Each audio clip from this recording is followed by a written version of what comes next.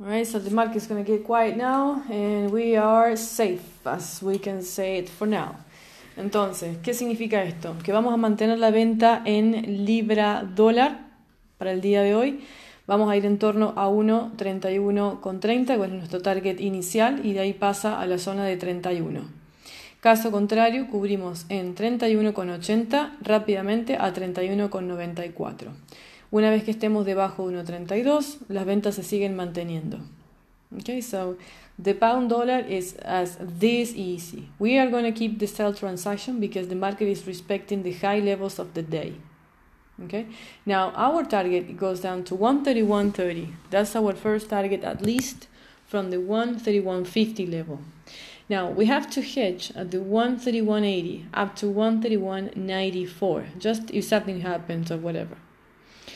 And once below 132, we still have sell preference. All right, so no changes over the pound dollar, but we have to hedge at the high of the 131.80. And the closing of the sell trade is 131.30. El cierre va a ser el 31,30. Dólar CAD estamos compra. Los 15 minutos de recién cerraron en 29,43. Sin embargo, se mantiene dentro de la zona de presión compradora del área, así que vamos a mantener compra con el dólar canadiense. Hay un poco de volatilidad y va a haber volatilidad naturalmente por la situación de mañana de la suba de tipos, así que a tener precaución. 29.52 sube a la zona de 29.60 y los máximos 29.67/70. So the buy scenario with dollar Canadian goes from 129.52 up to 129.60, 129.70 levels. So we're going to keep buy transactions or buy preference with dollar Canadian, yes, as long as we are at the high levels around the 129.50. En la medida que estemos en la zona de máximos, de 29.50, es compra. No se ven ventas en dólar CAD en la zona. No se ve ningún tipo de intención vendedora, al menos por ahora. El único precio de venta en riesgo es el 29,33 y estamos bien lejos de esa situación acá. So if it drops to 29.33, we must be ready to sell. All right, if something happens, this is to sell.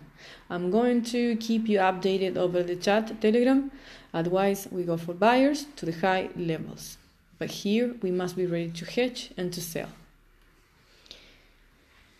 Euro-yen probablemente vendamos también. Este es el precio de venta. Se está aproximando 132,96. So most likely we are going to sell Euro-yen. So we're going to sell down to, let's see, down to here. Ahí vamos a vender entonces. Y ya estamos. Venta para el Euro-yen. We're going to sell Euro-yen now. Let's do it. Finally. We waited for many hours. Euro-yen. Yes. Sell to 131. Vamos venta hasta 1.32,78. So that will be the target. Another transaction? Yes. So sell the Euro-yen down to 132.78. As you can see, the price action is very clear. La acción de precios es muy clara. ¿Sí? Máximo, target. Máximo, target, target, target. Acá también cae por toda la zona. Máximo, target. Okay, so we're going to take the first target. But after this, we could have more sellers coming. So we'll see if we keep the sell transaction or we sell again the Euro-yen. Ahí vamos a evaluar de cerrar la primera venta a este target en 15 minutos que se ve acá, o quizás de mantenerlo porque puede caer hasta este nivel. Así que bueno, euro ya estaría casi. No vamos a vender con euro aún, vamos a esperar este precio 17.70. So the euro, we wait this price to sell, the 117.70. And pound, if we hold it, and dollar Canadian, we hold it as well. Bien, mantengamos esas preferencias de momento. El oro está saliendo de los 1200. Recordemos que si sale por abajo de 1200, pues el mercado se retira del oro y la preferencia pasa a ser venta. Así que muchísimo cuidado con el oro. Es una zona de transición altamente peligrosa porque tiene dos opciones: o nunca más quedar debajo de 1200 y subir con toda la fuerza o salirse completamente de los 1200 y caer con toda la fuerza. Ese es el peligro de las transiciones.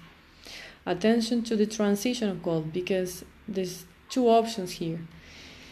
The market could just be above the 1200 for many, many weeks and never going back down. Or the market can be below the 1200 and never coming back up to the 1200. So attention to the transitions are very dangerous when you don't know how to trade it well. All right. And sometimes when you also do, you can also have your mistakes. So hedging is essential for trading